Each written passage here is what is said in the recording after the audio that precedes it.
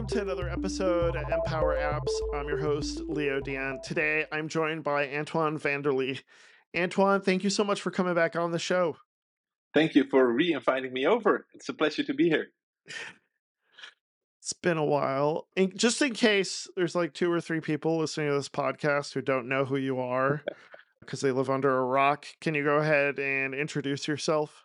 Yeah, totally. Yeah, so I'm probably most known from my blog called Swiftly, where I write articles, I think since 2018 every week. I got my newsletter as well, Swiftly Weekly, and in my day-to-day job, I'm working at WeTransfer, where I'm a staff iOS engineer, making sure that everything mobile is as perfect as it can be. How long have you been at WeTransfer? It's actually gonna be 6 years this March. That's awesome. That's long, isn't That's it? awesome. Yeah, I mean, in a good way though. Like, they love you, you like them. So Absolutely. that's fantastic. What was I gonna say? I love WeTransfer, by the way. If you're ever looking for a way, like, they're not a sponsor or anything. So just if you're looking for a really easy way to transfer a super big file, like, it's the simplest way to do it. I find whatever Dropbox. I mean, I'll use Google Drive on occasion, but that's more for like, hmm I think, like, if you have a shared folder. But like, if you have just a file you want to send to someone, Yeah, like, WeTransfer is solid and it's just super easy to use. yeah. So As long as the listeners know that it's not about money transfers. We get people applying for the job, and right. we ask them, why do you want to work for WeTransfer? And they say like, yeah, I've been using WeTransfer for years to transfer my money, and I want to work for the company. They do this in an interview? They, Oh they man, that's they do that when embarrassing. they apply for a job, and I'm like, how can you transfer money if we don't even support it? So it's all about file transfers. And NFTs, right? You can transfer NFTs, right? You're Maybe. doing that this year? Maybe. You I was never being know. sarcastic. You don't never know, assuming there's still a thing in 2023. Yeah, so last episode I gave my solo year in review. You wrote an article giving your year in review, and I figure we'd deep dive a little bit in our mutual year in reviews, but also kind of talk more, because I didn't really talk a lot about the technical aspect of how things changed in the Swift and Apple world in 2022. But before we begin, I'll just let you kind of give your quick thoughts on 2022 as far as being a developer in this space.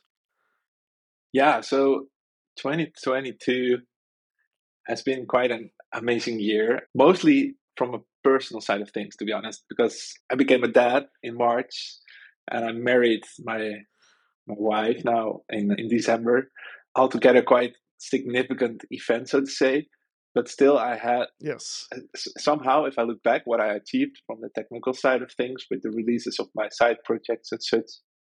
I can't really tell that I had such major events in my private life as well. It's been quite a crazy year. We had 2 Swift releases, Swift 5.6, 5.7, and I remember preparing a talk in June, 2 weeks after WWDC, and the idea was to um, cover a topic from WWDC that's kind of like the hot new thing to talk about. And if you look back at previous years, we had major releases in Swift Package Manager, Cloud, Single Wait, Catalyst. Those were kind of like easy topics to pick for a talk if you want to do a talk about WWDC. And this year, I was like, well, what is the most obvious one to pick, right? That was an interesting journey. I ended up doing a talk about opaque types, existential any, generics, and I kind of Which realized that conference was this? several actually. I did it at DevCon, French Kit. Yeah, quite a few, honestly. That's the thing with the talk, right? It takes a lot of time to prepare it, and chances are low that one visiting French Kit also visited at DevCon, right? So Yeah. plus, if I do my talk again, it becomes better and better. And the last version and the last one I did was in Poland. Yeah, that was much better than the first version, I can tell. Yeah, but either way, if I Um, look back, it feels like really like a year with improvements, right? So improving the things that we already have, making them even better towards the road of Swift 6 that will hopefully arrive next year. yeah, right. trying to think what I've seen on Swift 6. What was it? There was one thing I just saw recently that we'll get into it later when we talk about server side Swift stuff too, because that was a big thing a few weeks ago. But yeah, we also had big improvements to Swift UI as far as opening up navigation and layout stuff. And then one thing, one thing I didn't actually put on our notes, but just you talking about conferences, it's kind of here on the other side of the world, we don't have a lot of conferences. So, but that well, we do now, but last year, just the only conference I remember in the US was 360 iDev. And so we talked about in the last episode, they're ending that. But now this year we have, a few more new ones that have grown. New York Swift, Deep Dish. Josh is putting together Deep Dish. And then I guess Toronto is also coming back again. I heard that yesterday. So Nice. that's good. Finally, North Yeah. America has some more conferences. So I kind of envy that you have them, but I'm glad we're growing more here on the other side of the ocean. Yeah, but But this is a good yeah, point, right? 2022 was the first year again that we had in-person conferences, or at least many of them, because the year before it was all right. online, and Yep. honestly, that didn't felt as good as the ones in person where you really get to meet people, hang out with them. Yeah, in terms of Yeah. conferences, it was a great year. Do you think things are back to normal? Well, normal as they're gonna be. Yeah, I mean, I guess what makes it mostly back to normal is WWDC this year. If that's going to be as good as it was a few years back when it was in person, then I would say it's all back to normal. But I think the whole different way of working during COVID, you know, opened up doors for companies as well, but as well as for conferences like WWDC, Right. where they noticed, like the online format might actually work better. We get so many great videos that are shorter in time, they're more to the point. Everybody can watch them, everybody can reach them. But yeah, the one thing that I still miss, honestly, is like everybody from the community gets together at WWDC. I mean, that used to be the thing, right? You had parties everywhere. Every evening, there was a company hosting a party where you could go to and such. I wish that comes back. And if that comes back, then we're back to normal. Do you think WWDC will be in person this year? At the minimum, it will be like they did last year. But yeah, I'm not Right. sure about you, but at least for me, going all the way there for just one day, pretty much, that was a bit too much. And yeah, it's hard to say how it will be this year. Think Yeah. about it, right? If it's back to what it was, but with the videos like we are used to now, how will it be to be there every day, Monday, Tuesday, Wednesday, watching the sessions in person while they have the new format? I think that will be tricky. So they need to find a new format, maybe where you can watch the pre-recorded sessions in person there, kind of like a cinema or something. I don't know. I think yeah, I mean, the big thing is like Apple when they started WWDC, I don't know where late 90s maybe or early 2000s. They were a different company. They weren't the mammoth like biggest company in the world that they are now. And so like there's a lot of benefit to a lot of people to just do remote for like the base content of WWDC. I do like that they've stretched out. One thing that we've seen this year is we've seen more of the one-on-one appointments and the Slack Q&As, say what you will, but it's something where like things are more spread out throughout the year and it's not just like here's one week where you can talk to an Apple developer. You have more it's like I've talked about them. I've had a couple of meetings with the folks at Apple and that's been super helpful for me getting those appointments. It's not as good as like what it might have been when WWDC was totally in person, but at least we're able to do it more frequently, I guess. Yeah, but this one is interesting as well, right? Because in a way, you could also say it's better than how it was at WWDC. I remember, Right. especially the year that Swift UI was announced, there were so many big lines for questions about it. If you look now, you can actually access all the questions that are asked by others in the Slack threads, right? So there are people compiling those questions in a GitHub repository, so you can look them up afterwards. But it allows you to gain insights that you would otherwise never see. And I think there might also be the downside that you can't really go in depth, share your screen next to a developer that works on the core data Right. framework or something. I don't know. Yeah, those are still things that we miss. But yeah, I don't know. There's got to be a balance now, right? Like they need to find the sweet spot. Do you think here's one? We're totally going not on our notes, but I figured I'd ask. Especially considering like there's been a lot of rumors about a certain Apple product that people put on their heads.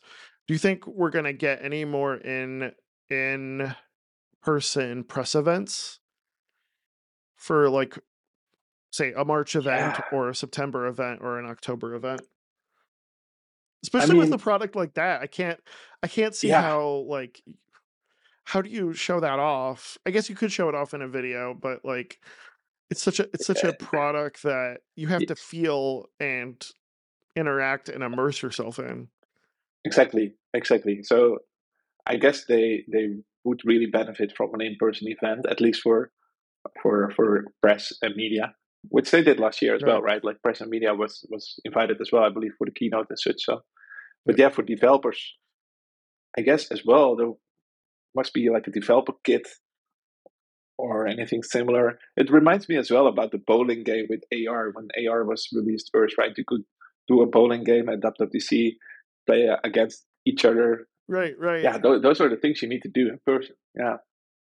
right. Yeah, exactly.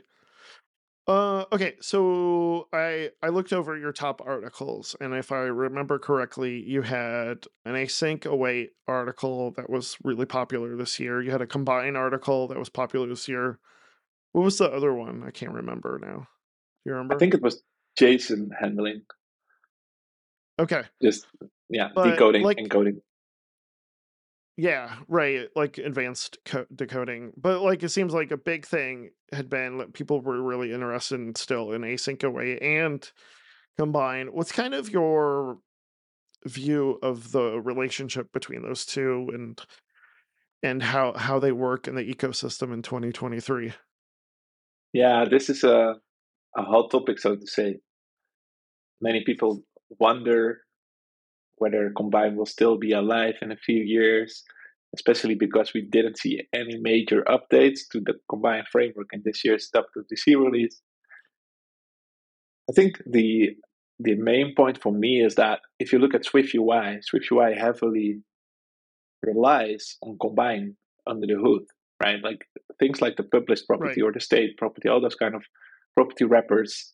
Underneath, they use Combine. Observable object, they actually comes with a publisher in its definition. The object will change Yep. publisher. So to me, it's very clear Combine is not going anywhere. And I think the reason they didn't update it this year is that it's quite mature. Combine is nothing new, right? Like we had Arc Swift, Reactive Swift for years. The whole reactive paradigm was already known or sorted out. So to me, it does make kind of sense that Combine was good from the get go in a way. So how do they live What would together? you look for if you were going to look for an update to combine? What would you look for? Well, I guess if I look into the projects that I work on, we would Hmm. often visit the Combine extensions repository on GitHub. It's quite a popular one where it's mostly just convenience extensions of publishers. But you can compare it to, Foundation comes with certain types, but you're still not completely fulfilled. So you write your own extensions on strings Yeah. or collections or such, right? That's the same with Combine. I don't think I really am in a need for updates in the core Combine framework, to be honest. It's pretty solid. And yeah, so I didn't really expect something new there either. I think like you kind of hit it on the nose though. Like what's kind of developed out of the community is kind of what we expect from Apple. Because I'm in the same boat where I use Combine quite a bit, and I have the same extensions I have to put in all my apps because I need to do a particular thing, like like oh, I want to return an optional, or I need to like silence an error and just return the value, or So there's that, right? There's extensions on common combined methods like a map or a try map or whatever, or a flat map. But then there's also so we had, when combine came out, we got one for notification center, one for, I know I'm gonna forget this, notification center, timer, and I feel like there's one other one I'm missing. Oh, URL session, maybe. I think we got 3 publishers Hmm. from older APIs, but there's still a lot of older APIs that don't have like, you have to like write your own combine holding for. Like, for instance, I wrote a whole series of articles on core location and how to hook that up into combine. HealthKit's a common one that I use, where I have to do my own work to get it to work with combine. So I think, yeah, like you said, those are kind of the missing pieces where the community can fill those in. That's fine, but you'd think like Apple kind of be like, hey, by the way, here's the Apple way to do it. You should use this way. Yeah, I kind of think that's what's missing in combine. It's not it's not like the end of the world, because obviously the community has filled that in, but if there's anything you would expect from Apple, it'd be those things. I mean, I do know they have what's going back to the whole thing about async await. They do, I believe that there's some stuff like even HealthKit where they've moved some of that over to async await. So I find that interesting, whereas they haven't built like publishers for a lot of those older APIs. Yeah, but I think this comes from the angle how Apple looks at use cases for combine, right? Because if we really come back to your initial question, like how does async await live together with combine? I think there's a certain use case for combine that's not really logical to do with async await, but the other way around as well, right? Like if there's a constant stream of publishing values, you could use async sequence as well, but to me that reads much less naturally versus a combined It's stream of more values. reactive. Yeah, I mean, it makes it just a Yeah. lot easier to create like a funnel of operators that Yep. handle the value over time, debouncing techniques, all those kind of things. And there is a repository from Apple that allows you to do all those kind of operations like zipping and all those kind of things, but it doesn't read naturally to me. Even the async sequence with a for loop, where the for loop can run and then it doesn't run for a few minutes maybe, and then it runs again. It doesn't feel natural to me because it's structured concurrency. So you expect it to go from top to down, but eventually it would reach the latest part of your code. And with async sequence, I feel like we're stuck somewhere. Whereas with I totally combine, agree. yeah, with Yeah. combine it makes sense, right? Because we're used to that paradigm of a stream of values Right. over time that constantly Reacting like a runs. pipeline of a stream of data from multiple sources, or yeah, things like that. Exactly. So I guess it comes down to, for me at least, like an async piece of code that goes from A to B, but it will go from the beginning till the end in one flow. Then I would use async await, Yeah. and that's how I use Yeah, it as well.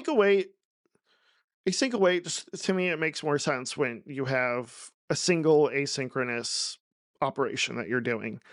Whereas like when you need to react to a stream of data, or you need to manage multiple streams of data to multiple syncs, I guess, or published properties, then combine makes more sense. I think that's one of my gaping holes in knowledge that I'd like to fill this year, is figuring out how async stream works and kind of Yeah, getting more of that perspective. But it seems like you're kind of in the same boat as I am, where it's like I've we'll talk, I've jumped into group activities, and group activities is big into async await for managing stuff as it comes in. And for me, it doesn't look natural. Like, it doesn't, I still haven't figured out, like, I get what's going on, but like you said, that for loop is just, it looks strange to me from what I expect from an async await process. yeah, and but it's interesting what you say, right? Like you still need to wrap your head around, and it's something that you still need to figure out a bit this year. It could also very well be something we need to get used to.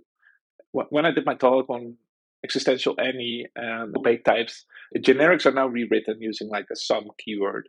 Sum is equal to T, where T conforms to protocol. It's like a shorthand that reads more naturally. It's in a way easier to understand. But at that point, I realized, like, if you're like a developer that developed for years, you're used to the generic syntax. Getting used to the new syntax of using opaque types seems odd because you're not used to it. But if you're starting today as an engineer on Swift and you read opaque types using the sum keyword, it might feel much more natural and you get used to it really quickly. And that might also apply to async await, where we are used to using combine in those cases. But if you're not aware of how combine works and you read about async sequence, you might find that really natural to yourself. And I find this fascinating, right? It's kind of like the tunnel vision we have because we're used to a certain pattern. But yeah, maybe it's sometimes good to step out of it, try it out, and see if it actually works better, and just accept Yeah, that it's different. Yeah. yeah, I totally agree. Well, let's jump into it. Let's talk a little bit about the way generics changed this year and associated types and all that stuff. We got the new any keyword. We've already had some. Some came with SwiftUI because they didn't want to have to like specify every single generic type, and it makes sense in that case with our sum view. But any is something different. You want to explain the difference and how use what purpose I guess it serves? Yeah. Yeah. So the reason there's no Swift 6 release is because the Swift team is still working on like the final pieces of memory safety. Or basically, they want to let us develop without thinking about all the difficult things of memory management and threading and all those kind of things. So we got async await, we got existential any, we got opaque types. All those pieces over time will make us move to Swift 6 gracefully. Existential any, the any keyword, completely lowercase, in a way is not something new. What it forces you is to think about the fact that you're using a protocol that can be of any kind of type. In other words, for the compiler, it's hard to predict what type it will be. So it can't do any memory optimizations or heap memory optimizations accordingly. If we take the body of a SwiftUI view, when we have to return some view, the compiler will be able to determine the exact type at compile time. It will be some VStack or maybe a text element. And because it knows that it's going to be a VStack, it can optimize memory allocation for it and you get a better performance. So it's really about, if you need to use any protocol, that should be like a sign, like maybe I can use opaque types instead and be more precise about the type that's going to be used. You'll also get type relations because the compiler knows which type it will eventually be. And yeah, you get a better performance overall. That's a really short summary of what it That's is. Well, I never heard the memory allocation story. That's really interesting. Like that's a big reasoning behind the any keyword. I started using it and then Mm-hmm. I ended up getting stuck in a lot of places and ended Mm-hmm. up going back to just using what's it called, constraints on my Yeah. types and sticking with the old way. So I'm kind of in Mm-hmm. that boat where it's like the any keyword I don't understand because I'll use it and then the compiler will be like, yeah, you can't do this thing because it's an any. And then I just go back to using generics and where constraints and things like that. Like, how have you found what have you found the convenience of the any keyword and where have you found it useful? Yeah. So the tricky part for me is that so Xcode 14 will suggest you in places to use the any keyword as well. While in many of those cases you could actually use some, and with that gain a better performance. And to get back to the performance, it's a really small hit. I don't think you will really notice it. I can send you a link on the Swift forums where it's explained in a bit more detail for those that are interested. Okay. But yeah, nevertheless, I didn't really use any that much yet. I went over the code base as we transfer, and what I did is I was looking for kind of like those type erasure types where we had an any experiment type, which would kind of like Yeah. type erase the actual experiment, but it would allow us Yep. to pass that throughout the code base. Yeah, we could now replace that with the lowercase any and then just reuse the experiment protocol type that we had. I Okay. think another big improvement is I don't know this error by mind, but if you see it, you recognize it for sure. If you had an associated type in a protocol and you would use it as a generic, you would get like, you can't use this protocol because it has self constraints. something like that. Yeah. Uh, Right. Yep. it felt like, why isn't this working, right? Like it should just work. And it's what they literally did in the Swift session. They did like, it now suddenly works, right? They removed that constraint, and I think that opens up more doors than we realize, because it now won't just naturally work. You don't really realize that constraint is gone when you use it, but it will, yeah, allow us to write more optimized code, I think. I have like this talk in the back of my head about how to use associated types and generics and how they work, because they're really useful. But yeah, I can see a lot of novice and probably even intermediate Swift developers just being like, screw it, I don't want to deal with it, because of, like you said, you get things like that Yeah. where it's like the self, it's like you can't use it. And yeah, I totally understand where you're going. Yeah, and Um but this cool. is a good Go point, ahead. right? Like for those listening that are like intimidating by the fact that there's generics and there's opaque types, existential any. I think it's really important to know that these are just tools in your tool set that you could use, but it's definitely not mandatory to use them. You can write Yes. the same code Yes. solutions without generics. It's a bit more duplicate code, less reusable maybe. Yeah, but in most Yeah. cases that's more than fine. So let's talk about one of the apps. I think you debuted it this year, is Stock Analyzer. You want to talk about your experience with that? Yeah. So before Stock Analyzer, I always had that eagerness to release an app on the iOS App Store that's not per se developer related, that's more for the bigger crowd, and also an app where I can really jump on new features whenever WWDC comes with a major iOS update. And last year, January, I happened to start looking into stock investments. And naturally, I started to learn about all kinds of ratios like price to earnings and all those kind of new metrics that I didn't really understand. And the last thing I wanted to Hmm. do is read up on them every month when I did my monthly investment, right? So Okay. I guess I started with like an Excel sheet, like everybody does when you start investing. And I quickly realized I need a tool. And I want that tool to tell me, like, okay, this is a good price to earnings ratio, right? And that's when I started thinking about an app which turned out to be Stock Analyzer, which gives you like a score from A to E, whether or not the ratio is good. In theory, if everything is an A, meaning everything is green, you should buy that stock. That's the idea. But yeah, I'm very much learning stock investment, and Stock Analyzer is kind of like a nice tool on the side that I can use for both my stock learning as well as building new features like lock screen widgets and those kind of things last year. What did you learn out of the experience building an app for a wider audience that you didn't know before you started? Well, it's quite painful actually. It's a stocks app, right? And in a way, I'm advising on finance. And it turned out that Apple is not really willing to promote or feature apps that are in that sector. So somewhere mid 2022, I realized that, which was disappointing. But that's kind of like a side story, right? What I guess what I learned is that if you build up an app nicely with modules and such, I got another app, Rocket Sim, which is also built using the same modules. Hmm. It allows me to move really fast, and the lock screen widgets and the other widgets I built it quite fast because I had all that code ready to be reused in packages. I wouldn't say that it's per se a learning from Stock Analyzer, but it's at least a learning that I take with me, that for personal side projects it pays off even more to have those packages, your own kind of modules. It's called the Swiftly SDK, but I'm totally like on board with that. Like all of my apps now are just basically a bunch of Swift packages connected together with like minimal code in the actual app base.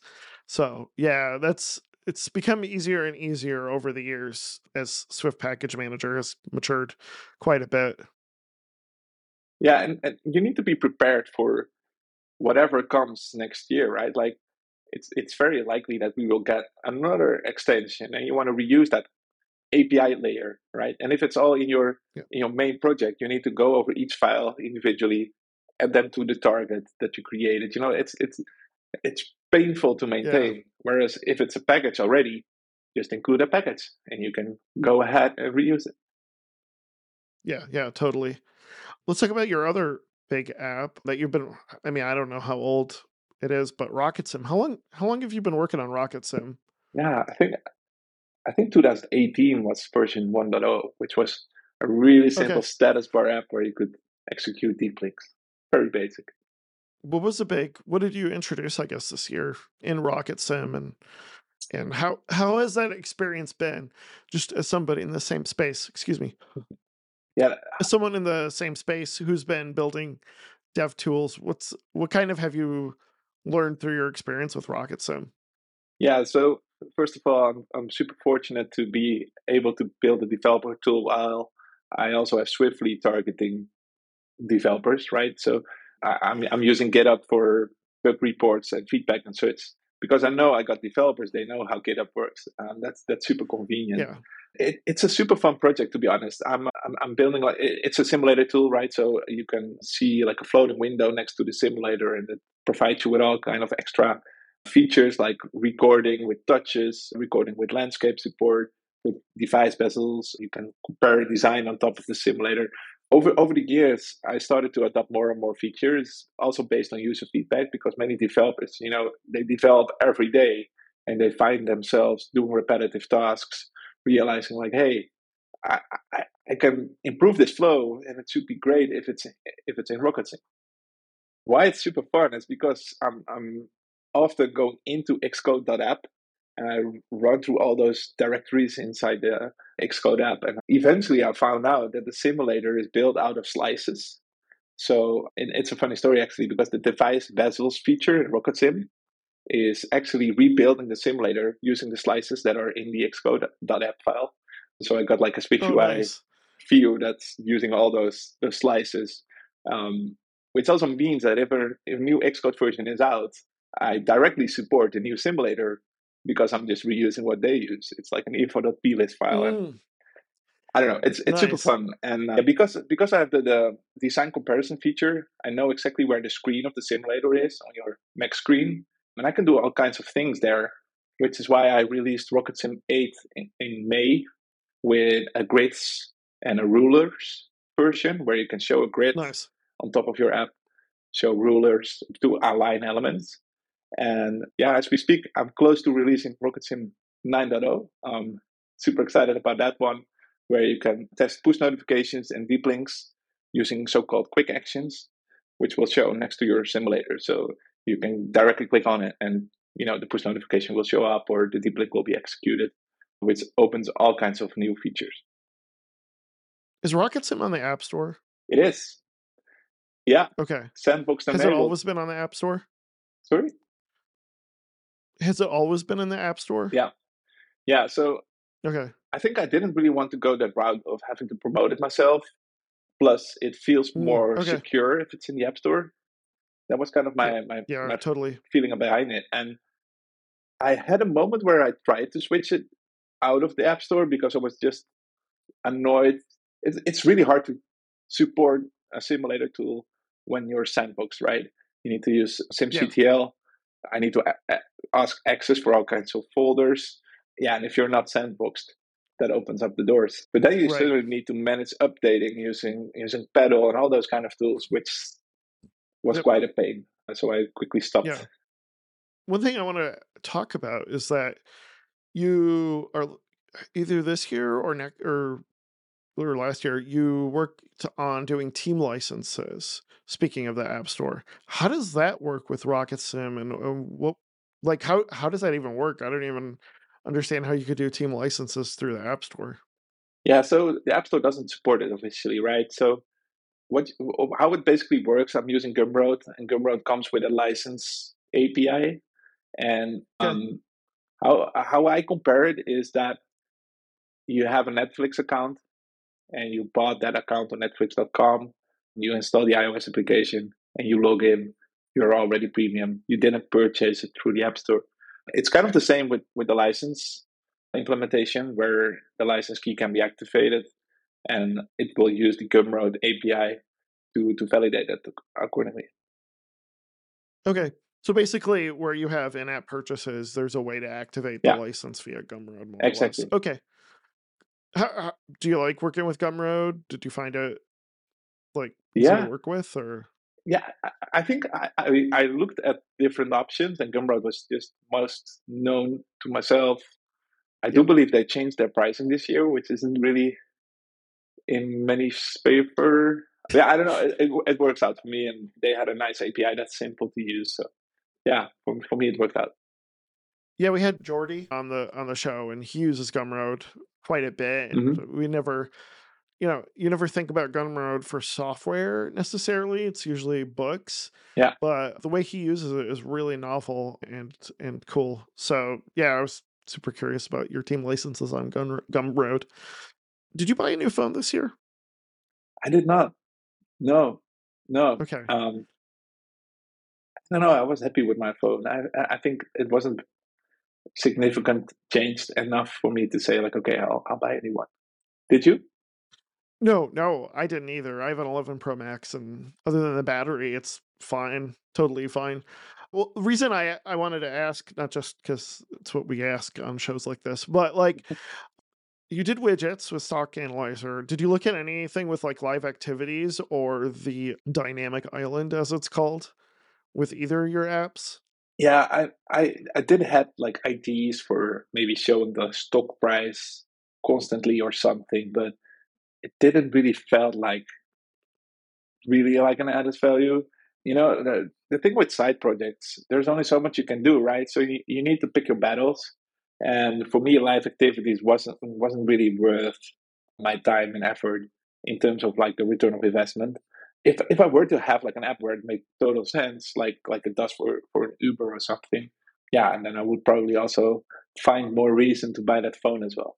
Yeah, I mean, it sounds like Stock Analyzer is much more analytical Hmm. than just like, oh, I'm constantly looking at the stocks and figuring out how to stay ahead. Yeah, So yeah, I totally agree, and I'm in the same boat where it's just like, is it worth my time? Like, will it extend my app store exposure, I guess, or will it be useful to the customers? Like, yeah. that's kind of the questions you have to ask when you have finite amount of time. But that's the reason you could do it, right? Like to jump on that boat of the September official release of iOS 16, be part of all those lists where you'll be listed because you support lock screen widgets or those kind of lists. Right. But yeah, that's where I realized that I'm not going to be featured soon because I'm a financial advisor. So yeah, Yeah. that So intent was lost. Yeah, yeah, live activities is not going to change that. no, Um, One thing about I wanted to touch on, just jumping back on Stock Analyzer, is you want to port it to the Mac, the iPad. Did you say TV in the? I don't know if you said TV, but you wanted to do a multi-platform app with yeah, Stock Analyzer. What's your plan for that, and how does that work with the way you've architected the app already?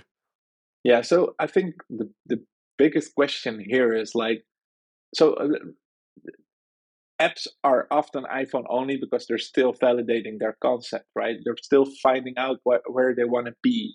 And if you expect big UI changes, you don't want to do that on all those platforms. You kind of want to know, like, okay, this concept works, and I can now focus on making that optimal for iPad and macOS as well. Um, I guess for me with Stock Analyzer, first and foremost, it was about building out the concept, validating that users want to use it, and not spending all my time on just adding iPad or macOS support. First, spend all my time that I have, if I even have the time to work on Stock Analyzer because of all the other things that I do, focus on adding extra ratios and financial data and those kind of things.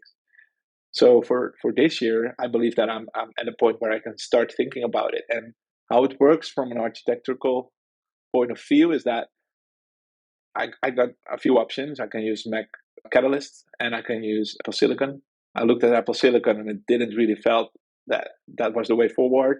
I could also use AppKit, but I think in the case of Stock Analyzer, it's going to be like a window app as well, right? It's not going to be like a status bar app, which is harder to manage when you use Catalyst. I think it makes total sense to use Catalyst combined with an iPad app and build those two together. And another thing, Hida, I'm not sure if he's going to watch this. It is a big favor of WatchOS applications. He's a friend of mine, and he pushes me constantly. You need to build a WatchOS app. So that's another thing I want to explore. Because if you have widgets, it should be fairly simple to at least add For the complications. And complication. yeah, so Yeah. that could be kind of like a nice quick win. Yeah, yeah. That's awesome. I'm looking forward to seeing the progress and story on that this year. Let's see. Do you want to talk about server-side Swift? I don't know much about it, to be honest. So it will be really general, and I don't know. Okay. We'll save that for the next episode then, because in the next episode we'll have Dave and Sven on who run the Okay. Swift Package Index. Yeah, And better. they know much more about it. So I totally agree. That's fine. Anything else you want to talk about, I guess, before we close out? Maybe, yeah, I don't know. Maybe looking ahead to 2023, that could be something. Yeah, what are you? We'll probably have a new OS, like a totally new platform. It's looking like what's your how about your what's your wish list for this year? In terms of features, you mean, right? Yeah, Yeah. yeah, for developers. Yeah, for developers. I I think it's, like, I had the same question last year and I already found it hard to answer. I think the only thing I could really think of was something I'm constantly open for is a replacement of core data. And last year I had the insight that it will not be a replacement, but an alternative, because I don't really think they want to do, like an official migration from core data to Swift data or something.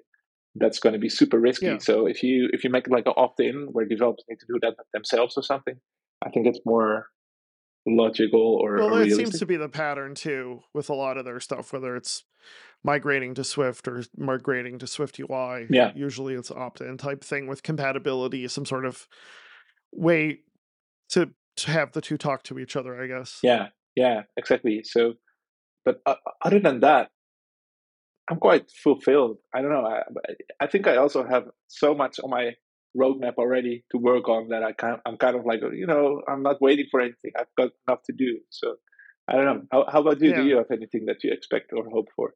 What I hope for, just kind of bug fixes. Mm-hmm. In the last episode, I talked about the issues with my Apple's, like with my Mac Studio, weird little quirky issues that I kind of don't expect out of a machine like this. I hope Xcode gets better. Yeah. I don't know about you, but I've been having issues where it'll show me the error and then it'll hide it right away, and I'll have to like clean and then build again, which can take a bit longer.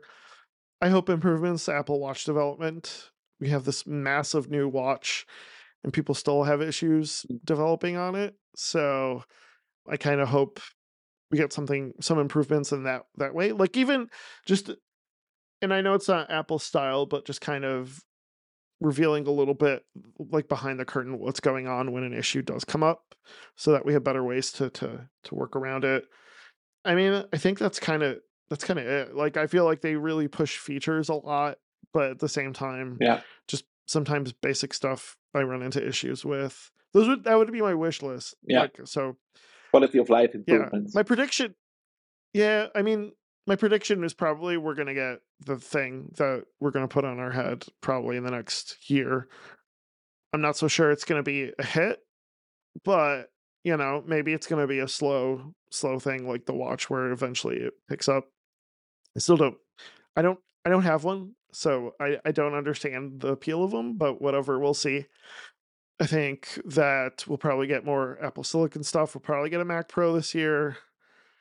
Yeah, I don't have a lot of predictions this year. I mean, it does seem. Well, we'll talk about in the next episode. It does seem Apple is really putting their weight behind server-side Swift. They seem to be using it. Seems to be used by a lot of companies. It seems like it's really mature now. Yeah. And I think that'll continue to happen. But of course, we'll talk about that more in the next episode. Yeah, and you'll also talk about Swift. It seems like it's for real. It's not something for hackers and people who are just interested in quirky stuff. Yeah. What do you predict, I guess? Yeah, well, you just reminded me, and you'll talk about that with Dave and Sven. The package registry, which is something that's on its way. But one thing I kind of run into lately is that things like Firebase, for example, right? It's a big repository with many kinds of packages, and if you include that in your project, the whole Git repository is cloned, even though you only use like maybe one of those packages, right? And you can sort that out. There's like an open source solution where you use binary targets, but still Yep. it feels odd. So I think if we have a package registry, it's naturally solved, and it will make things much faster in terms of Swift Package Manager. So I don't know. I really hope that kicks off this year. Yeah. Yeah. Agreed. Anything else you want to talk about? We talked about a lot. Yeah, we went a lot of routes, so I think it's good like this. I'm excited for this year to come, and I'm looking forward to release Rocket Sim to everyone, and hopefully see everyone at WWDC in person. Yeah. Yeah. Thank you so much, Antoine, for coming on the show. I really appreciate it. Thanks for inviting me over once again, and already looking forward to coming back in the future. Yes. Yes. We'll definitely do that. Where can people find you online? Yeah, As if I they think don't know already. I'm one of the few that's still trusting Twitter. I also don't want to leave behind my big audience there. So yeah, you can find me on Twitter at TwanNL, TWANNL. I'm pretty sure you'll be able to put a link in the show notes. And yeah, otherwise, yeah, follow my newsletter. I think that's the best way to stay up to date on everything that I do, while you also stay up to date on everything in the community. And we'll also have links to all the stuff we talked about today and some of the articles you've had. So, yeah, thank you again. People can find me on Twitter at LeoGDion. My Mastodon, because I have to say that now in 2023, is at LeoGDion at c.im. You can also find me on LinkedIn. If you're watching this on YouTube, like and subscribe, please. Share it. Let people know about this great episode. And also, if you're listening to this on whatever podcast player, I'll ask every episode, please review and share with others. Happy New Year to everybody. Welcome to 2023. And I look forward to talking to you next week with Dave and Sven on the Swift Package Index, server-side Swift, Swift Package Manager, all that stuff. So post your questions as soon as you can. Thank you so much, and talk to you later. Bye, everyone. Bye-bye.